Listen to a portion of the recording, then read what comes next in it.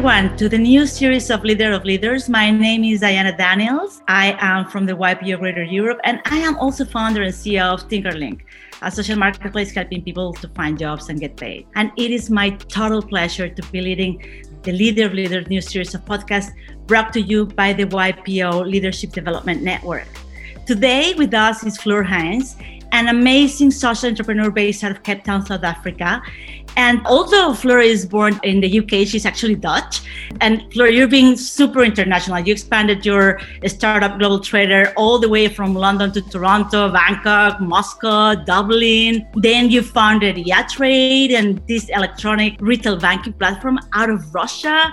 And since then, you've been focusing all your efforts in being a seed, angel investor, advisor for so many organizations, and now you are focused on impact. So I want to welcome Floor, and I want to just right away go with the first question. What's going on in South Africa? How come you went from all the way to Europe to South Africa? Hi, Diana. Well, thank you for having me. Yeah, South Africa is a funny thing. You know, you find in life that a lot of things come circling back to you. So you're right. I'm Dutch by parenthood. My parents are Dutch, but I was born in the UK. I grew up a little bit all over the world because my father was an expat for a large Dutch company. And I ended up going to South Africa in 1998 when I was working for an American bank in London called JP Morgan.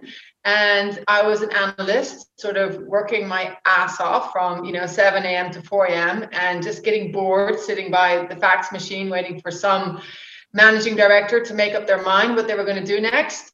So there were a couple of friends that were on my floor, and one was South African and another one from another emerging market. And I just asked, hey, can I maybe go to Argentina? I have no idea why I asked for Argentina or South Africa. And South Africa was very much because I just read Nelson Mandela's Long Walk to Freedom, and I was very inspired, being Dutch, British sort of thing, to go down there. And at the age of 23, thankfully, my father had done quite a lot of business in South Africa. I think most parents would have not been too keen to send a 23-year-old by herself to Johannesburg, but they were fine with it. So I started working with the bank in Johannesburg, and that was, my first experience. So I was there, and then after 3 months resigned. So left the sort of protective environment of JP Morgan and started Global Trader with another ex-JP Morgan co-founder. And then, developed it from there. So that was my first 7-year journey. And I left actually South Africa around 2001, 2002, because Global Trader was expanding globally. And then I came back to buy a holiday home in 2006. I had already moved to Russia, and it was cold and miserable. And we were living in 1-bedroom apartments, 100 yards from the Kremlin, because that's where my husband was working. And I had a baby. And I'm like, this is just not a family home. So we came down to Cape Town for a weekend, bought a house. And then, 4 kids later, 10 years later, we actually decided to move back down here in 2015. So we now live in South Africa again. When I read your bio, and we've been together in other panels as well in YPO. So I'm always wondering, how come from trading to impact? What is impact investing, for you? Tell us about this. It's somewhat circular. So the first question is, how do I even ended up ever being in trading, right, in financial products? Because that was even more of a random walk. So originally I studied biochemistry, and I always thought that I would end up in the pharmaceutical industry. But I detoured via investment banking because, you're at a university and all these people come and pitch to you this amazing, dynamic, globe-trotting job of being an investment banker. And that actually felt like a cool thing to do because you're not stuck with one company, you learn about lots of companies. But then when I was in investment banking, I then got exposure to what was called the Financial Sponsors Group, which was all about all these leveraged buyout firms like KKR and such, who were doing these acquisitions of businesses and turning them around. So it was already far more dynamic than just, advising companies on their next 30-year progression. And so when I started in South Africa, and it was sort of in general M&A, when this opportunity came to write a business plan, because that's how it started for Global Trader, I never thought that I would run that business because I didn't even know what a bid offer spread was, So in a trading environment like I wasn't used to. But I guess your Dutch genes come up, and it just felt like a natural thing to do. And I was more attracted by the prospect of building a company than I was really around the product of offering financial trading to retail investors. But getting out of trading into impact, that was far more natural. So after we sold in 2007, which was extremely lucky because it was the peak of the market, and we had a very significant book of business at Global Trader, over $1 billion. So we'd really maximized value, and being able to exit at that point was extremely lucky. So that then allowed me to look at other options. And again, it was because of YPO. They had an event in Oxford. The Social Entrepreneurs Network had organized this gathering at Skoll World Forum. So Jeff Skoll is the founder of eBay, who also has set up the social entrepreneurship faculty in Oxford. So getting exposed to, oh my God, there are actually business people who are setting up commercial entities that are doing something good for the world, that was actually a mind opener. So that brings us to the narrow definition of impact investing, is really investing in businesses that have the intent to solve for some of the world's problems in a commercially viable way. So even within YPO, a lot of people get confused. They think impact investing is a philanthropic activity. It's not, right? I mean, you could argue whether or not you get the same financial return in an impact investment as you would get in a mainstream investment, and I'll touch upon that later. But the narrow definition is it's a business like anybody else. You're going to make profits, right? You're going to maximize value. But the reason the business exists is to solve for a problem. And that was originally in 2008, 2010, when we entered into the impact investing space, the definition. Now it's becoming far wider. In fact, I would almost say that any business that can show positive contribution, right? So not neutral, not doing any harm, but actually showing that your business isn't necessarily just solving a problem, but while it is doing a commercial activity, it is contributing to the environment, contributing to society. I think that is now also considered impact investing increasingly. This is very interesting because obviously, with all this explosion during the past years about the opportunities in investing in new companies, like the proliferation on getting VCs or angel money everywhere, to find companies today that are not only profitable, but they are doing so good for the environment or the society, the SDGs. I guess that one of the big things probably people would love to know is if you're looking to build your portfolio, what tips would you share in generating a deal flow?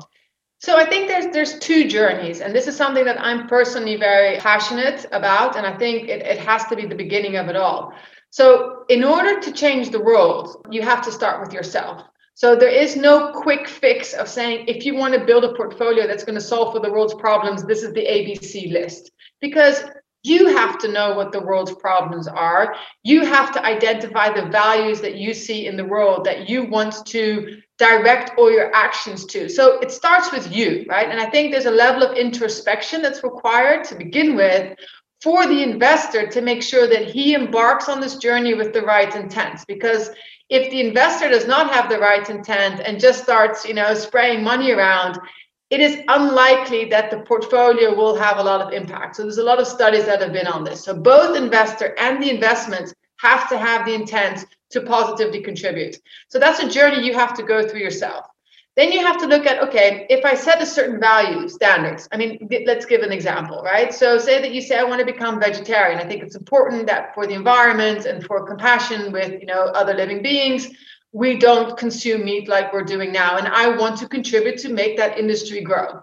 So then firstly, you have to become, well, you don't have to, but if you want to walk the talk, become a vegetarian yourself first, try all these products, and then you at least know what the market is like. And then you can really deepen your interest in a particular vertical, which is, plant-based foods, and then identify, what are the targets that meet your risk return requirements. Because like any investment portfolio, it is not just about the impact. It's risk, return, impact. That's the paradigm. And that's also what you need to set as the goal that you want to achieve. So you might say, I'm willing to take medium risk. I'm willing to have a high return. Like I'm looking for high yielding assets, but I want to see a medium level of impact as well. This is not just about window dressing. I want to see an effective positive contribution. Then with that in hand, you would then go to, the various, institutions or platforms that have, investment opportunities. And we're going to start with that in YPO. So we will create within the YPO Impact Investing Initiative, which is Y3I, we will create a marketplace where we're going to curate, say, in the plant-based food category, specific opportunities that will be YPO or led or associated with YPOers that you could then invest in. But this obviously won't be the only source of deals, right? So that would then be able to expand your horizon to other, whether it's investment banks or, wealth management platforms that will have deals. But coming back to your earlier point, it is true that there's a lot of talk about impact investing. It is true that there's a lot of interest. So of that next generation, say even sort of after the millennials, if you ask them specifically, most of them will say that if they have a choice between investing in an asset that has no transparency on its impact, you don't know if it's good, bad, or neutral, versus investing in an asset that has at least neutral and ideally positive, but at least transparency about it, 99.9% will choose the latter. They will go for the asset there is transparency around the impact. Even more than that, studies are showing that there's 100 trillion, that's about a third of the world's asset base, sitting in asset owners' hands. So this is sovereign wealth funds, these are like family offices, this is companies that say that they are looking not only for financial return, that risk-adjusted return, they're looking for financial return with a positive contribution. So they want to see that factor in there. Problem is that outside of public disclosures from public equities, which is only a marginal component of the total investable market, we don't have any data on the impact that companies have. It hasn't been prioritized. It hasn't been made visible. So that's the first step. We have to make those companies more visible in terms of, their non-financial key performance indicators. What impact are they having in environment? Positive, negative, or neutral? What impact are they having in society? Positive, negative, or neutral? And then investors will be able to identify themes and impact categories that they really want to further invest in. This is super interesting because one of the most important issues regarding this type of investments are in the transparency and to understand really how much impact these companies are generating. But also on the other side is, I believe that a very interesting aspect would be like what type of business models are sustainable in the investing opportunities. What do you think on that? Yeah, so I think with the advent of a lot of technology solutions, any business model that is going to be deemed to be sustainable, and the word sustainable we have to define as well, right? Sustainable means to endure, right? So it means to endure a healthcare crisis. It means to endure an environmental crisis. It certainly does not mean to cause any of these, right? So, if you can't contribute, that's one thing, but please don't be the cause of some of the, the crises that are heading our way. So in order for sustainability models to exist, I think we have to recognize that they're all going to be technology enabled. That is the key, right? Because that drives efficiency. If you do not believe in that, then you are more likely to revert back to analog solutions, which typically don't have the same sustainability footprint because you don't have that transparency on the data. If it's not digital, you can't see real time if you're treating your female and your male employees the same. You can't see real time if you're reducing your carbon. You can't see real time, if you are reducing your energy consumption, your waste, etc. So the first thing is embrace the technology solution. That's part of any sustainable business model. The second thing is there are certain themes. So the themes that I already mentioned earlier is the transition from, animal-based food systems to plant-based food systems. And again, even within the plant-based food systems, you need to be thorough because there are plant-based food systems that may not actually be that good for the environment or for the individuals. Monocultures, for example, can be very, disastrous. So the other theme would be energy transition, which is a very, very big theme because that means everything from, moving towards renewable energy as a source for transport. It means renewable energy as a source for, lighting our buildings, so many assets. It also means access to renewable energy for large parts of the population who don't even have access to, base load energy. So these are themes that exist everywhere. And I think within them, the business models that, are either exclusive or inclusive. So either you're just providing solar panels for the rich in Beverly Hills, which you could say is energy transition, right? They're moving away from their diesel generated air conditioning and, pull the plug in for the hairdryer to something that is more sustainable, but it's not necessarily inclusive, right? So this is another thing. So there's the environmental aspect, and then there's the social. And this is within the ESG, which is another, acronym for environmental, social, and governance, where a lot of companies are being judged on. A lot of people over the last 10 years have focused on the E because the environmental aspects are easy to measure. People haven't focused so much on the S, the social aspects, because they're more difficult to measure. And, historically, we haven't really done a good job at, attaching any value to them. But now, again, in newer sustainable business models, it is proven that if you have women on boards, or your management team is more diverse. So this is the DEI in the States, the diversity, equity, and inclusion factor that is leading to greater profitability, not just fair treatment for all human beings. It is proven that if you can include those aspects in your business model, in your sustainable business model, you will become an economically more viable and successful company. So that's a very interesting concept. And if anybody wants to read any more, there's actually a YPO called Richard Steele, who just launched a book called Elevated Economics, which is all about that companies who will focus on ESG, not only will they do better, they will survive. Because if you do not start looking at these externalities now and these impact factors, you won't exist in 10 years' time. No consumer will buy from you and no investor will invest in you. This is amazing, Floor. It's great info that you're giving us.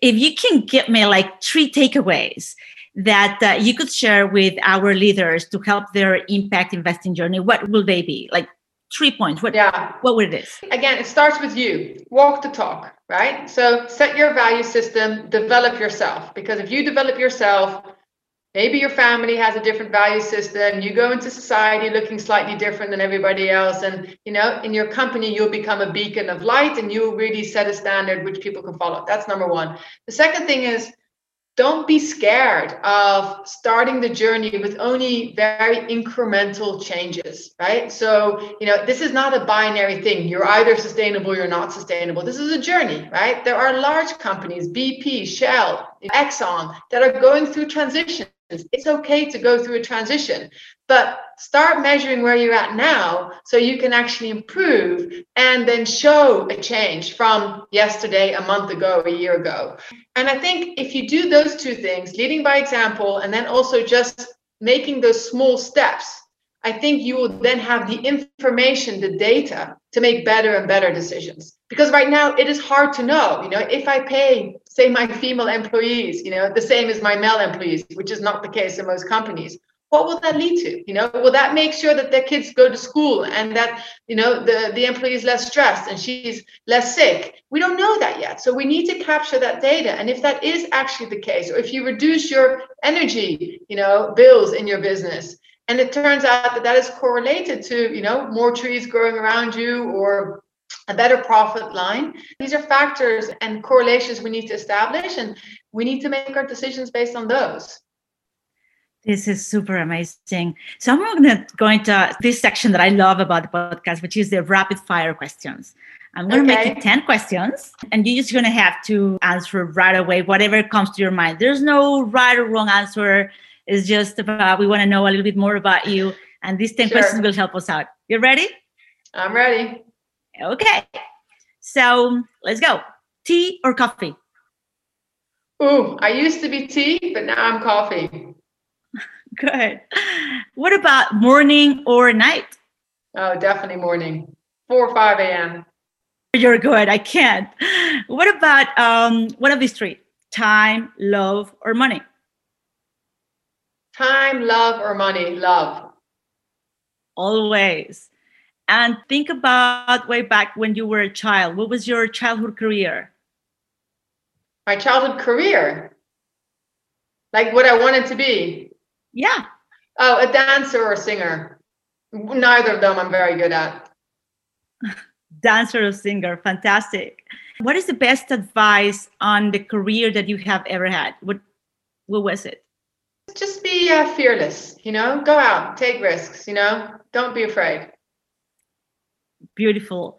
If not in South Africa, where would you live?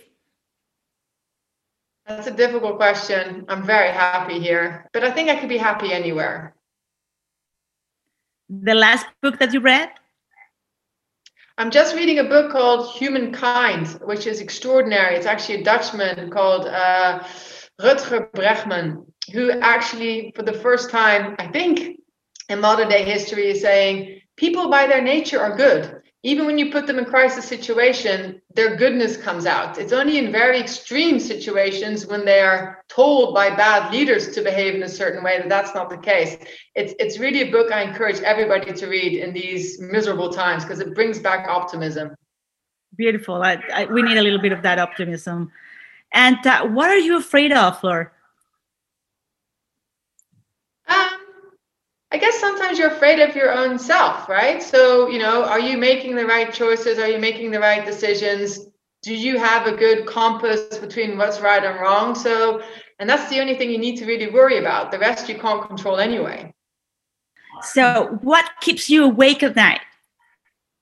I fall asleep within 10 seconds. I wake up very early, but I fall asleep within 10 seconds. But nothing worries you at night that can make you feel like not clear conscious. No. Yeah, pretty much. So then what makes you wake up? I'm just inspired by what I do. Like I wake up and I've got like energy to do what it takes to share some of the experiences with others. I think one of the things that we don't celebrate enough in our very YPO or driven culture, we sort of herald the business leader, but it's really inspiring when you can just hand over to your teams and just agree that this is a cooperative endeavor. This is not just one individual on their own journey. I think that inspires me to start, handing over and being of help to others that want to grow in the same way. Beautiful. Oh my gosh. So you guys, what Fleur has told us is you guys need to walk the talk. Do not be scared to start the journey, even if it's little by little. It's okay to transition, improve, and show that you have a chance. And then check your data to make an informed decision. Those are the 3 takeaways from Fleur. Fleur, I want to thank you so much today for being with us and sharing with us all your insights. Thank you so much. No, thank you very much. It was a pleasure. And I want to invite you all to the next episode of Leader of Leaders. My name again is Diana Daniels. I'll be here and super happy to be with you once more in the next time. Stay tuned. See you soon.